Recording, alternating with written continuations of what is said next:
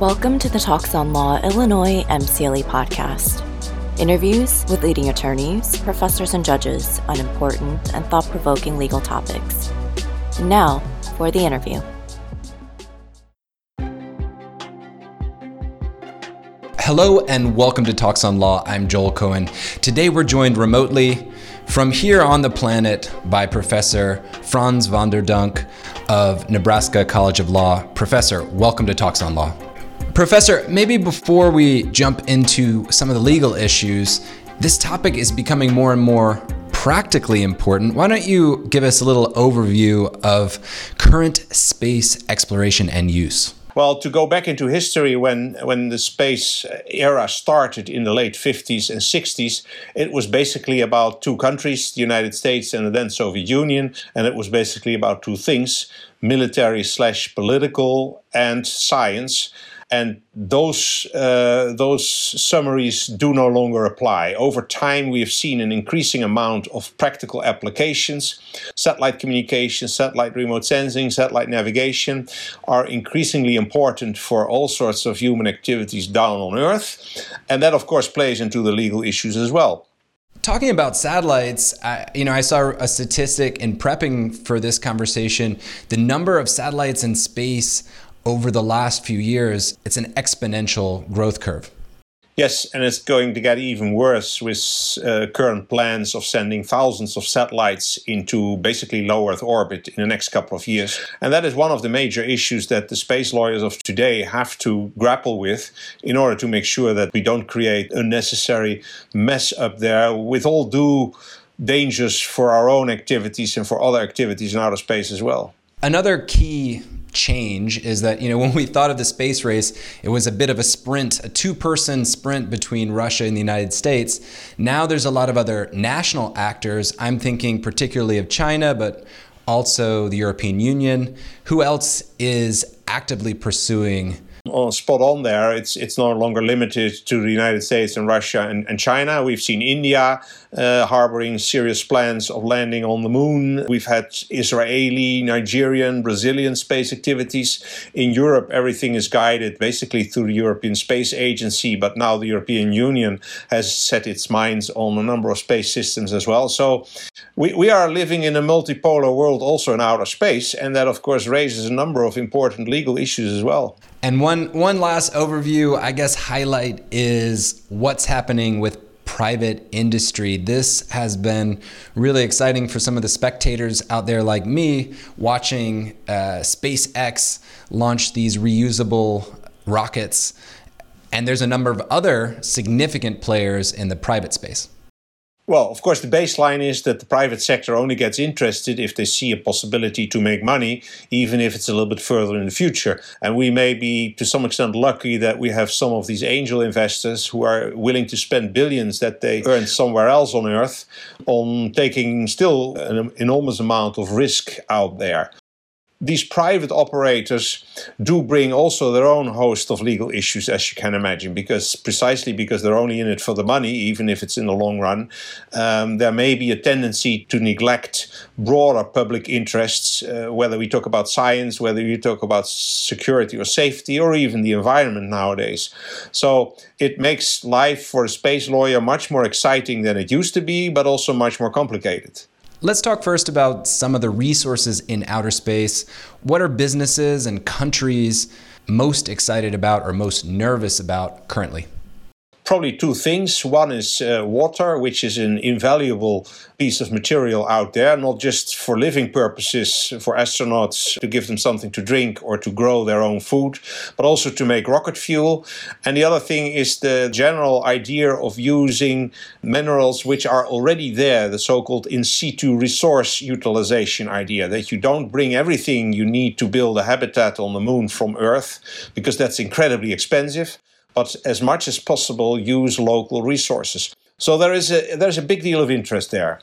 Let's talk a little bit about our closest neighbor, the moon. First off, who owns it or who has a right to access it or exploit it? The easy answer is nobody owns it, or more correctly, the whole community of states owns it together. Because if you say that nobody owns it, it leaves open the possibility for someone to step in, but from now on, I own this part. And that is a no-go area. The Outer Space Treaty, the most important treaty in outer space, agreed upon in 1967 between all important spacefaring countries, agreed that no state could ever appropriate part of the moon. Did the Outer Space Treaty call for any type of supranational authority to regulate that, or is it still on the state-by-state level to make sure that they're in compliance? They didn't call for an international authority in the sense of an international organization or body.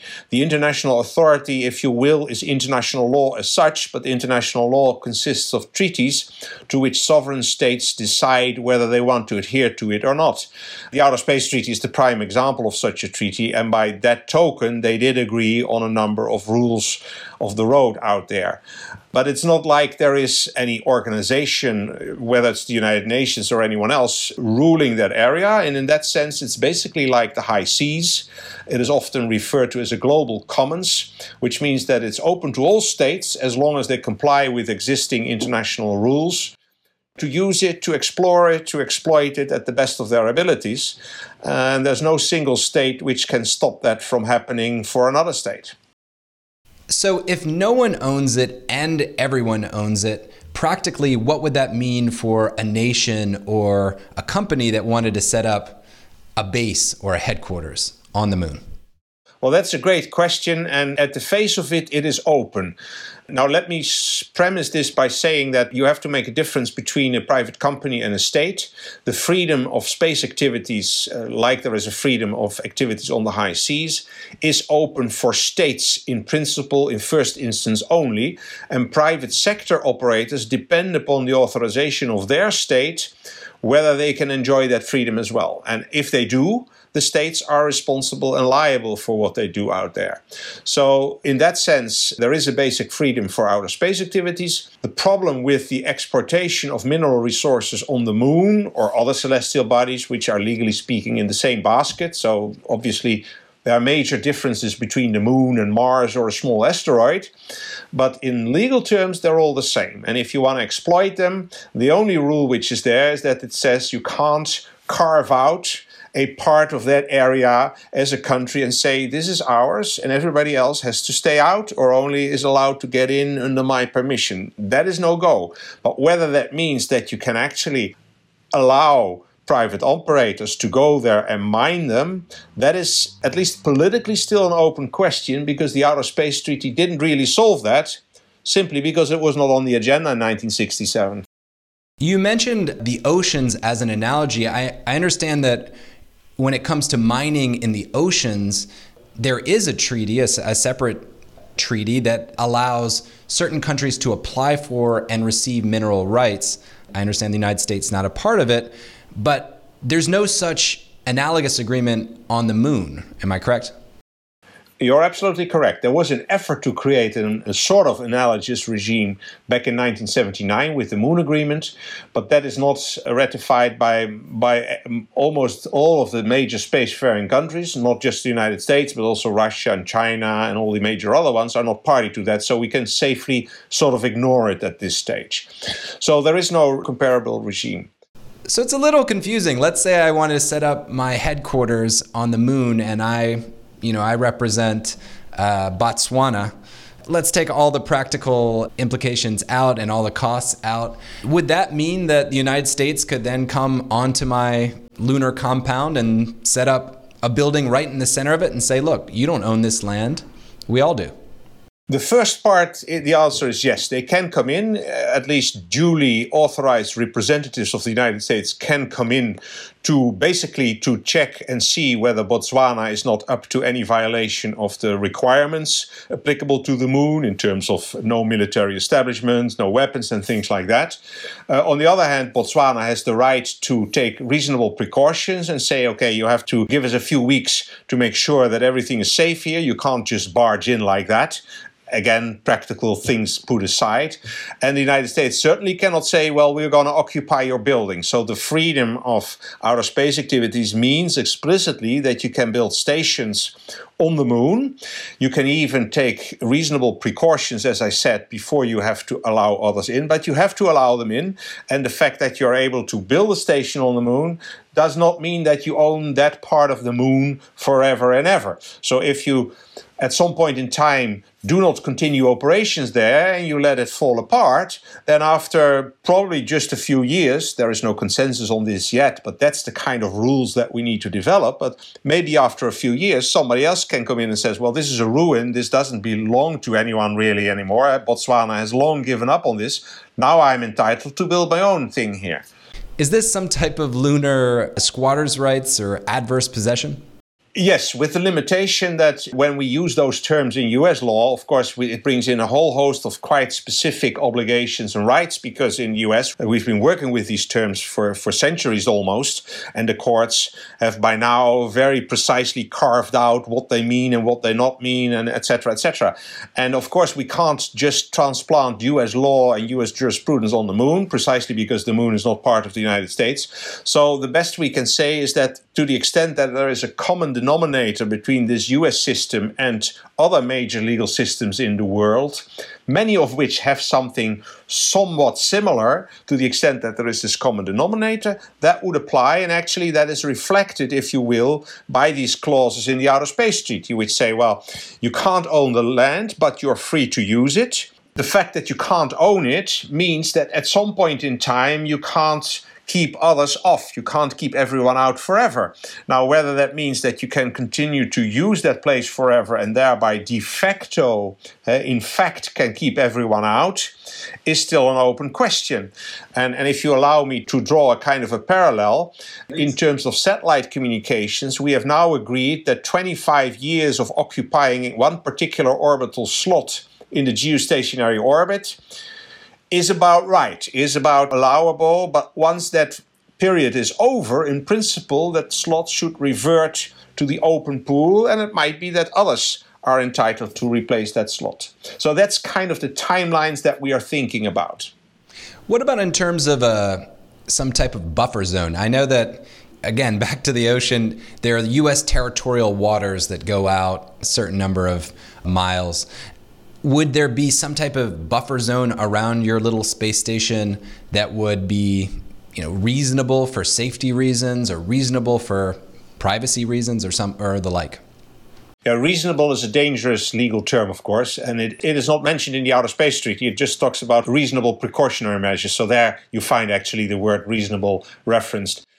The idea of a zone as such is not mentioned, partly because of the fear that might ultimately somehow spill over into territorial possession, because it may give a sense of, well, that means that I own whatever is in the zone, that I can completely dictate what's going on there, that I treat that as part of my own territory. And that was to be prevented. On the other hand, if you announce a safety zone and it is a reasonable precaution, so it shouldn't be 20 miles, but if it's like 150 meters, that's reasonable. And if you tell everyone, if you come within that zone without prior information, without announcing that you're coming into that, and without our agreeing on to how you come into that, because it may endanger our operations, then we feel ourselves entitled to see this as an enemy activity or as a dangerous activity, and we feel entitled to act accordingly. That's kind of the political situation where we are in there. This is not legally sought out. So what legally becomes important is the moment that somebody officially announces a safety zone like that. How do other states react? Do they think, yeah, it's perfectly reasonable to announce a safety zone of 0.5 mile, just to quote a number, and actually we are going to do that ourselves. And then before you know it, you have customary international law that a safety zone of 0.5 mile is very reasonable. If by contrast everyone would fall over that first state and say, oh, that's ridiculous, that's a violation of the Article 2 of the Outer Space Treaty and of other rules, then probably the first state must gradually withdraw its idea unless it really wants to fight for it, which we're not hoping for in outer space, obviously. But that's kind of the legal tension we are talking about. Professor, I love that you mentioned this concept of customary international law. For those who maybe don't remember from law school or didn't attend law school, customary international law is sort of an alternative means of coming to an accord. Rather than some type of treaty, it just means that in practice, the vast majority of the nations have implemented it. Is that about right? Or have at least given it off as their official opinion that that's the right way to go, and behave themselves accordingly. So if all states, without a treaty saying you can have a safety zone of half a mile, start implementing their own zones of half a mile and respect those of others, which is of course the flip side of the thing, then you can say, well, they act under the assumption that this is now a legal obligation, and that's customary international law. That's, by the way, what happened with the law of the sea before it then got enshrined in the treaties. This gives a little bit of hope that there can be some practical-minded approach, that the laws are being, in a sense, tested on the ground as space exploration expands. Absolutely. And I mean, that's what we see happening, for example, in another area, one of the most important areas of space, largest concerns of space, and therefore also of space law, which is space debris or space junk, right? So there is no legal obligation in the Outer Space Treaty, because back then it wasn't an issue. Nobody thought about the environment and this one or two third stage rockets that were floating around. Who cares? That was the thinking in 1967. Now, of course, we are in a totally different situation. The Articles of the Outer Space Treaty do not even provide for an obligation not to wantonly spoil outer space. The Indians may have raised a big stink when early 2019 they destroyed their own satellite, creating a huge chunk of space debris. But legally speaking, there was no rule prohibiting them from doing that.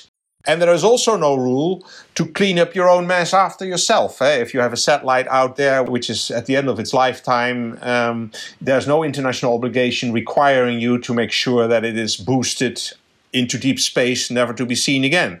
It's not like hiking in a national park where you're expected to pack in everything that you want to use and pack it all out, bring out every little sandwich wrapper that you brought with you. On the other hand, coming back to the customary law issue, what you do see happening is that states have already agreed on guidelines that that's not the proper way of behavior. Guidelines are not legally binding. So it's still a recommendation for states, which could be seen as customary law, sort of as a starting point for customary law. What we also see happening is that the guidelines, which in themselves are not legally binding, are now used by various states, the United States, United Kingdom, France, as binding obligations in terms of the licensing regime for their private operators. So one of the guidelines is you shall make plans for an afterlife disposal of your space object, which is, again, not a legal obligation internationally speaking, but a recommendation.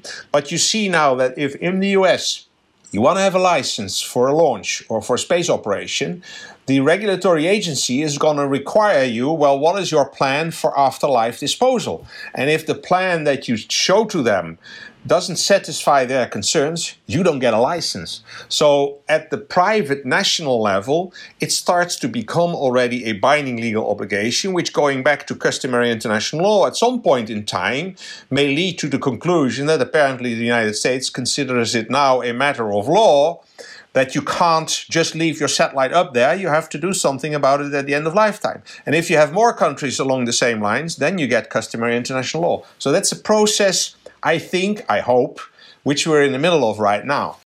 So while there's no current law, say, for example, banning pollution on the moon or littering on the moon, perhaps we're well under the way of creating one through customary international law. Absolutely. And an interesting thing is, if you look at this most novel feature of the Artemis agreements and the Artemis Accords. Artemis is, of course, the NASA program planning to land the first woman on the moon and the next man. And they want to do that with international cooperation. They have already agreed with 4 other countries to cooperate. And in the principles under which the Artemis Accords should be operated, the idea is we should not pollute the moon. So again, NASA cannot dictate the Italian or the Japanese space agency how they behave, because there is no international rule, as you rightly point out, as of yet. But if NASA starts to behave like that in the context of the Artemis Accords, and if its partner starts to operate like that, again, this can form the nucleus for 5 or 10 years down the road, saying, well, hey, now we have a customary international law obligation. You cannot pollute the moon anymore. So this is, again, a very interesting example of that process going on as we speak. And are any of these nation states consulting their local space lawyers to get some insights onto how to more beautifully or more elegantly preserve this customary law? Absolutely, absolutely. I mean, I hope it is the case in a number of countries where I can't really see that happening. But as part of the University of Nebraska program, we are constantly involved in discussions with the regulatory authorities and the agencies and the Hill and the private operators on how to move this thing forward. So yes, certainly in the US context, there is a major role for us space lawyers to be involved.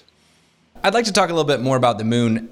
Now, just like here on Earth, all lunar acres are not created equally. Some aspects of the moon or some areas of the moon are considered much more valuable. Right. And that can be either from a scientific perspective, what we call the dark side of the moon, which is, of course, really the far side of the moon, is very interesting for science, because at that part of the moon, because it's unseen from the Earth, you have no interference whatsoever, either in terms of light or radio waves or anything else coming from the moon. So if you want to do deep planetary research from the far side of the moon, you're in an absolute paradise of silence, and the only things you see or hear are coming from deep space.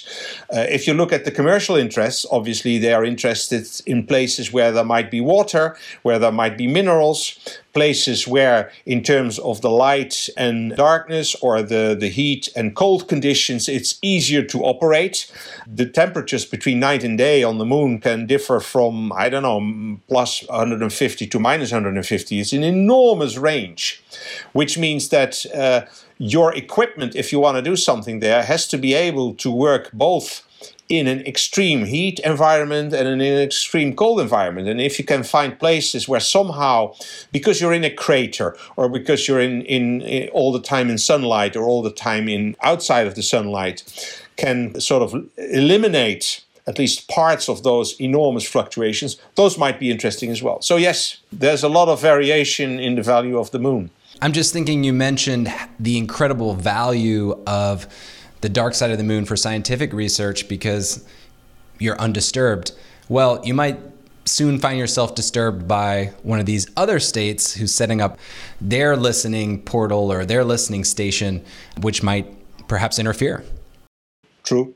Well, there are also rules about interference. If you talk about radio interference, the International Telecommunication Union has a whole system for trying to provide that security against interference. It goes too far into detail to discuss here right now. But if you go through all the hoops that the ITU requires, then at the end of the day, every space operator has a set of frequencies which he is entitled to use basically without being interfered with by anyone else. So if interference happens, there is an ITU system for trying to solve that, and you have a legal right which, if necessary, you can defend in an international court or an international arbitral tribunal. The other side of interference, when it comes to physical interference, is something more difficult, and the Outer Space Treaty only provides for a very general principle, namely that you have to consult if that happens, which doesn't necessarily deliver a solution, as you can imagine.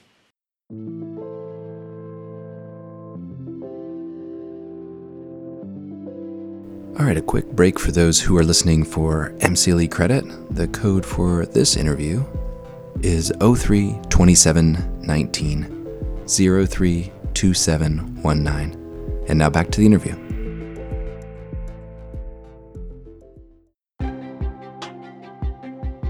You mentioned ice on the moon, and there is at least ice found on the poles, or maybe it's more concentrated on the poles. Does this give a sort of first mover advantage to the early explorers like the United States or perhaps Europe or India to get to these more valuable areas first and set up their stations in advance of other explorers.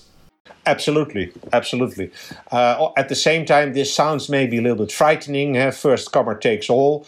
I think in reality it's not going to be that dangerous, because if you think practically speaking, we are not able to build space stations yet which cover hundreds of square meters or even larger. So it may well be that, let's say, the Chinese are first there and that they build a station there, but then going back to our discussion on safety zones, they can't then simply say 20 miles around this station is everybody has to keep out because this is a Chinese keep out zone. That is certainly not reasonable. And since we presume that those fields are of a considerable size, it would certainly allow the next one being the US and the next one after that being the Russians and the next one after that being the Europeans to set up another station maybe a mile away or a mile and a half away, still able to tap into the same water resource. I'm not a scientist. This has to be validated by scientists, but that's what I would expect to happen. So if you keep your strict eye on the limitation of these zones to what is necessary for safety, as opposed to what it might be desirable for grabbing it all and keeping it all to yourself, then I think there's a fair chance that you won't have the first comer takes all. But it still leaves the point, of course, that countries like Botswana, which you mentioned earlier, may be too late in the game or maybe only left with the crumbs off the table. And there might be at some point in time we might need to think about that. I'll just take the devil's advocate position for a moment. When I think, with my entrepreneurial cap, what makes for a successful business, sometimes people describe a moat, some type of barrier to entry. It's hard to think of a more daunting moat than, thousands of miles of empty space and billions of dollars of startup costs. Absolutely. Well, but that works two ways. It namely also works in the direction that if you are interested in spending those billions because you see a chance to make a profit at the end of the day, which of course is what private enterprise is all about, you also want to make darn sure that whatever you harvest there, you can sell to everyone around the world. So it is in the private operator's interest, and therefore also its own country, that there is no fundamental opposition in the rest of the world as to seeing this as kind of stealing or illegal squatting or whatever term you want to give it. Which means that there is a balance between the interests of the first comer in being given free rein as possible and the need also for that first operator to be recognized as a bona fide operator, as a legitimate operator, as recognizing broader public interest in space. Because if it does not, he may be the first to get there and he may harvest all that he wants, but as soon as he moves to outside of his state, he will be treated as if he's selling blood diamonds and be forced to give it all up, right? So there's an interesting, if you allow me a minute or two to explain, we talked about the maritime solution and the United States not being part of this international regime for the harvesting of resources from the ocean floor. Well, there was a number of years ago a very interesting case where Lockheed Martin, as you obviously know, one of the largest US corporations, was very interested in mining the deep seabed floor. Now, they could have gone the easy route. They could have said, well, we are a US company, the United States is not party to that international regime, so we don't have to go through all these hoops. We just go for a US deep seabed mining license, and since the US authorities are very friendly to us, we will only be faced with the minimum of requirements and burdens, and we're good to go. But they realized that the rest of the world, being tied into the regime of the Law of the Sea Convention, would likely consider whatever they would take from the ocean floor, again, as blood diamonds. They wanted to make sure their market was as big as possible. They established a daughter entity in the United Kingdom, which was party to that agreement. And that daughter entity went through the extra hoops to get a license because now they could show to the rest of the world, this is very legitimate, right? And that same kind of balance, I think private operators in outer space have to keep in mind as well, because if you spend that much money, you can't afford to cut off 60% of your potential market. Let's talk about mining, and we've talked a little bit about the land or where you can set up your station. Are we pretty clear? Are we all on the same page that what you take off the moon can be owned by an individual state and then perhaps owned by individual companies? pretty sure is a little bit too far, I'm afraid to say. The United States started this discussion 5 years ago when they formally recognized these rights of private operators under a US license to mine those resources and to take them home. Since then, we've seen that the Luxembourg and the United Arab Emirates have agreed upon similar laws, and, not accidentally, I was part of the teams advising them to do so. Maybe I'll jump in for our audience who may have detected a subtle accent. The Netherlands is your original home. That's absolutely right. My country was a little bit more hesitant, but meanwhile there are a group of European countries which are discussing with Luxembourg how to make sure that all this happens in the context of duly extended rules protecting the environment, protecting safety and protecting security, which of course in itself also includes a principled recognition that it should be allowed under certain rules. You see the Chinese engaging in those discussions as well. And you see that NASA, through its Artemis Accords, also tries to promote this general idea. So if other countries want to cooperate with NASA and want, to a certain extent, piggyback on NASA's activities for doing these lunar exploration activities, manned lunar exploration activities, they have to sign up to the principle that indeed private operators, if appropriately licensed, can go there and harvest those resources. So I do see a gradual trend in the right direction, what I consider the right direction, but we are not there yet because there's still a number of countries, Russia first of all, who politically speaking oppose that. I'm not sure how long that opposition is going to last, but it's still there. Meanwhile, I read that Russia did auction off some of its own lunar rocks to private citizens who were willing to buy it.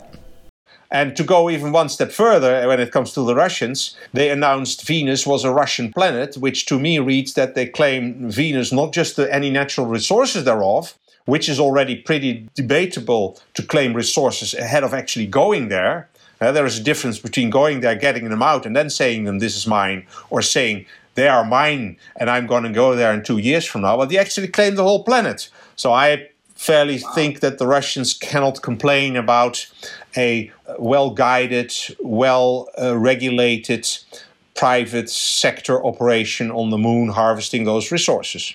And barring some currently unforeseen Russian expansion here on Earth, it would be hard to imagine that simply claiming it, I've got dibs on Venus, will withhold legal mustard. Exactly. As you mentioned earlier, according to the Outer Space Treaty, the rules on Venus would ostensibly be the same as those on the moon, which is that all the nations own it and thus no individual nation can claim it. Absolutely. The Outer Space Treaty just speaks about celestial bodies, and it includes the moon, which is of course a sui generis body completely on its own. It's the only companion that the Earth has, but it also includes planets, it includes asteroids, meteoroids, and things like that. Every hard rock floating in outer space is covered by that provision. For more legal explainers and interviews with the titans of law, visit talksonlaw.com. If you're earning MCLE for this interview, you can enter your confirmation code at talksonlaw.com/ILMCLE podcast to get your certificate. Join us again soon for more cutting-edge interviews on the Illinois MCLE podcast.